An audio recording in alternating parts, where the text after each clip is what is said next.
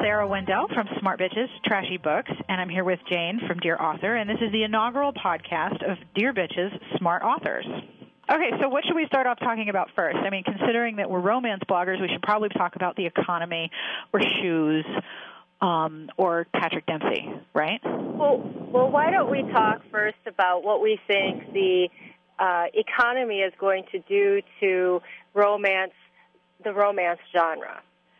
Well, I'm of two minds about that, but I'm glad you asked because I was thinking about that while I was drinking heavily over lunch because of the economy.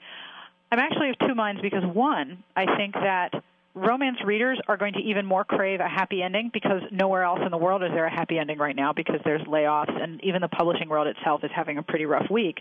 So a happy ending is going to be in much greater demand. I also think that happiness will be a lot more heavily featured in movies and in television, but that generally doesn't affect me because I don't have time to watch TV. I'm blogging and reading romance novels. Well, I did read that Harlequin really came to prominence post the Great Depression for exactly the reason that you stated, and that's because people were seeking comfort and escape in their entertainment. So I do think that the mass market divisions of publishers will remain strong, but I also believe, like you, that there'll be some contracting in the types of books that they're buying, and I don't see much experimenting or pushing the envelope, which is really unfortunate for the genre as a whole. I think back to kind of the late 80s, early 90s, which was really a healthy and economic period. It also represented a lot of experimentation within the romance industry. You saw a lot of really big names get their starts during that time with some very interesting and out of the ordinary plot themes, tropes, and characters. So I do think that the romance industry will continue to thrive, but it will be, I think we're going to suffer from some sameness. I don't think that I will be affected in the terms of what types of books I'm recommending because truly I do try to recommend those books that I just enjoy, and if I don't enjoy them, I don't feel like I should allow the economic pressures of the day to affect the books that I recommend or don't recommend. I agree with you there. It's not so much the pressures of the economy making me wonder whether I should recommend a book, but there is a limited amount of time I have to read, and making my selection of what to read becomes harder when I feel that pressure, if that makes any sense. But my question for you is, what subgenres within romance do you think will remain strong and prominent through a bad economy? What are the subgenres that are going to potentially suffer from that overabundance of sameness? I'm guessing, if I had to predict your answers, because, we have that sort of psychic connection, I would guess that you're going to say paranormals, romantic suspense, and male-male butt-sex erotica. You think that those are going to suffer? No, I think those are going to be the ones we see nothing but, emphasis on but. I think you're right, although I do think the historical will always kind of be a backbone of the romance genre. I think that the contemporary, which is already suffering, is only going to suffer worse, which is unfortunate because we need to bring back more good contemporaries, and maybe the onus will be on bloggers like you and I to promote those contemporaries to garner a greater audience and encourage publishers to keep looking for and buying and trying out new contemporary authors. And when I say contemporary, I'm talking straight contemporary, no romantic suspense, no, werewolf sheriff type of contemporaries. Oh, come on, there isn't really nearly enough very hairy sheriffs with really furry backs. The very hairy sheriff. Can someone please write that? I would put that on the shelf next to the very virile Viking. I wonder if the male-male subgenre, I'm not even sure where you'd categorize that, but the male-male romance will start to creep into the contemporary and kind of replace or fill that need. Emphasis on fill. Yeah. So, it's really easy to make bad jokes when you're talking about male-male romance. Now, here's another question for you. What books have you read recently that you really, really liked and are going to looking forward to reviewing on your site? Well, I think Talk Me Down by Victoria Dahl, and we have that big promotional package that we're putting together for her starting December 15th. What about? Yes, because the book rocked. I really enjoy Claudia Dane, and I've recommended her to you. And I think her book comes out in February. And I got to read Cressley Cole's Kiss of the Demon King, which is a late January release, and I really enjoyed that. So what about you? I'm with you on Claudia Dane. I'm actually reading it right now, and when you read on the Kindle, there's a little dot at the bottom that progresses and grows steadily darker as you make your way through the book, so you know about how much time you have left. I'm probably about 5 or 6/8 of the way done. You can tell I'm not good at math, judging by how much progress I have, and I am just so enjoying this book because she does so many subversive and interesting things with the role of the heroine and the idea of an aggressive heroine as well. It's fascinating.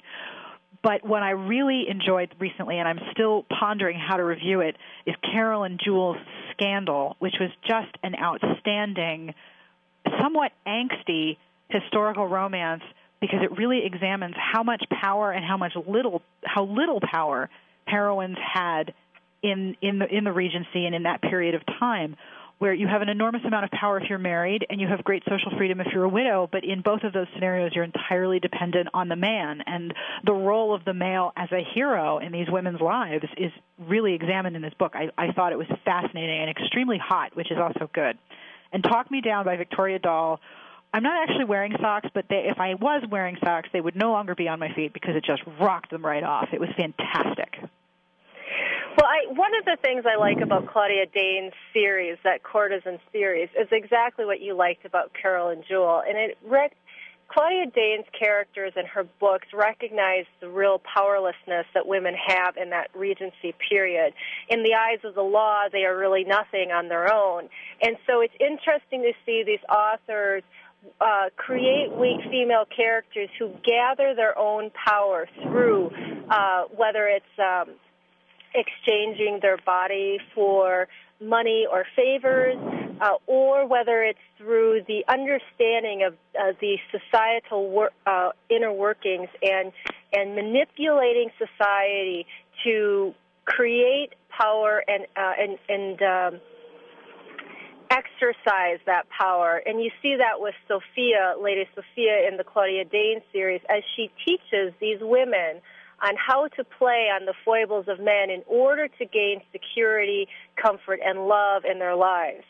And to be unabashed about it. That's what I had so much respect for Dane's story as I read it, is, she has absolutely no shame about creating women who recognize their limited power but have no compunction whatsoever about drawing on gossip, scandal, poor reputation, and, torn dresses in public places in order to secure some form of comfort and security. What's interesting is if you look at this theme of powerlessness in historical romances, as I just realized, there are a lot of people right now who are feeling powerless. And if you look at your nearest Costco books on sale table, they're full of books that have been rushed to press about how to save money, how to downsize, how to scrimp every penny, how to save money on your food budget, how to economize your home, how to seize control of your finances when it seems like the financial world is out of control all around you.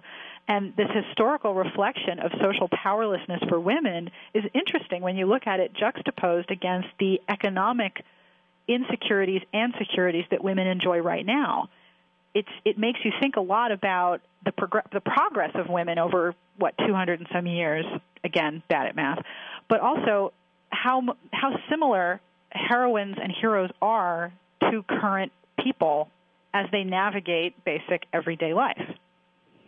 I think the true power of really good romances explores that power imbalance. And it's either the power imbalance between the hero and heroine, which is the internal conflict, or it's the power imbalance between the hero and heroine against some other force, whether it's society or family or class and so forth. And when there's the power imbalance and then the narrative is built around resolving that power imbalance, I think that's really where you get compelling stories. And there's that, like you said, even in a modern or contemporary book, you have a lot of issues which I think go unexploited or unexamined by authors, or they see them superficially and don't really delve into how that really motivates people and can create very emotionally gripping stories. I agree with you there. It's also one of the things that I wish that was stronger about the contemporary, unadorned with paranormal market, that basic imbalance and rebalance of power creates an enormous amount of conflict that is capable of sustaining a story. No one has to wolf out or have teeth or lose blood or get hurt or be chased by a manic serial killer.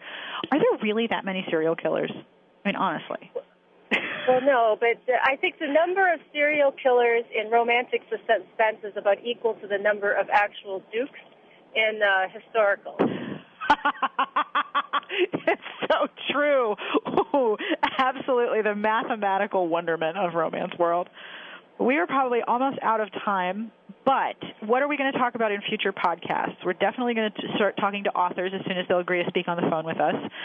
And we're going to start talking about books that we've enjoyed and trends that we wish would die a sudden and somewhat quiet death. What else are we going to talk about? Well, I think we're going to talk about technology issues. And I think that can kind of fold into issues regarding book business, where we see the future of publishing, how much technology will change publishing business. And then obviously we thought we'd talk about non-book entertainment ideas. Absolutely. And also our own experiences with the devices that people are using to read. And we also will probably talk to some readers about what they're enjoying because, well, nobody wants to just listen to us. We will, not be that interesting for sustained amounts of time. At least I don't think I will be. I agree. And the more guests that we can get in, the better for everyone. Yes, we agree. It's all a party. It's not really all about us. You just might think it is. Thanks for inviting me to participate, and thank you to Morgan at Miss Media Productions for hosting us.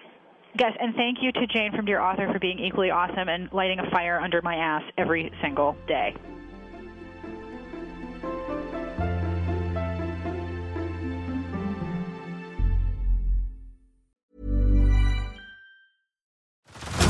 Head over to Hulu this March, where our new shows and movies will keep you streaming all month long. Catch the acclaimed movie All of Us Strangers, starring Paul Mescal and Andrew Scott. Stream the new Hulu original limited series We Were the Lucky Ones with Joey King and Logan Lerman. And don't forget about Grey's Anatomy. Every Grey's episode ever is now streaming on Hulu. So, what are you waiting for? Go stream something new on Hulu.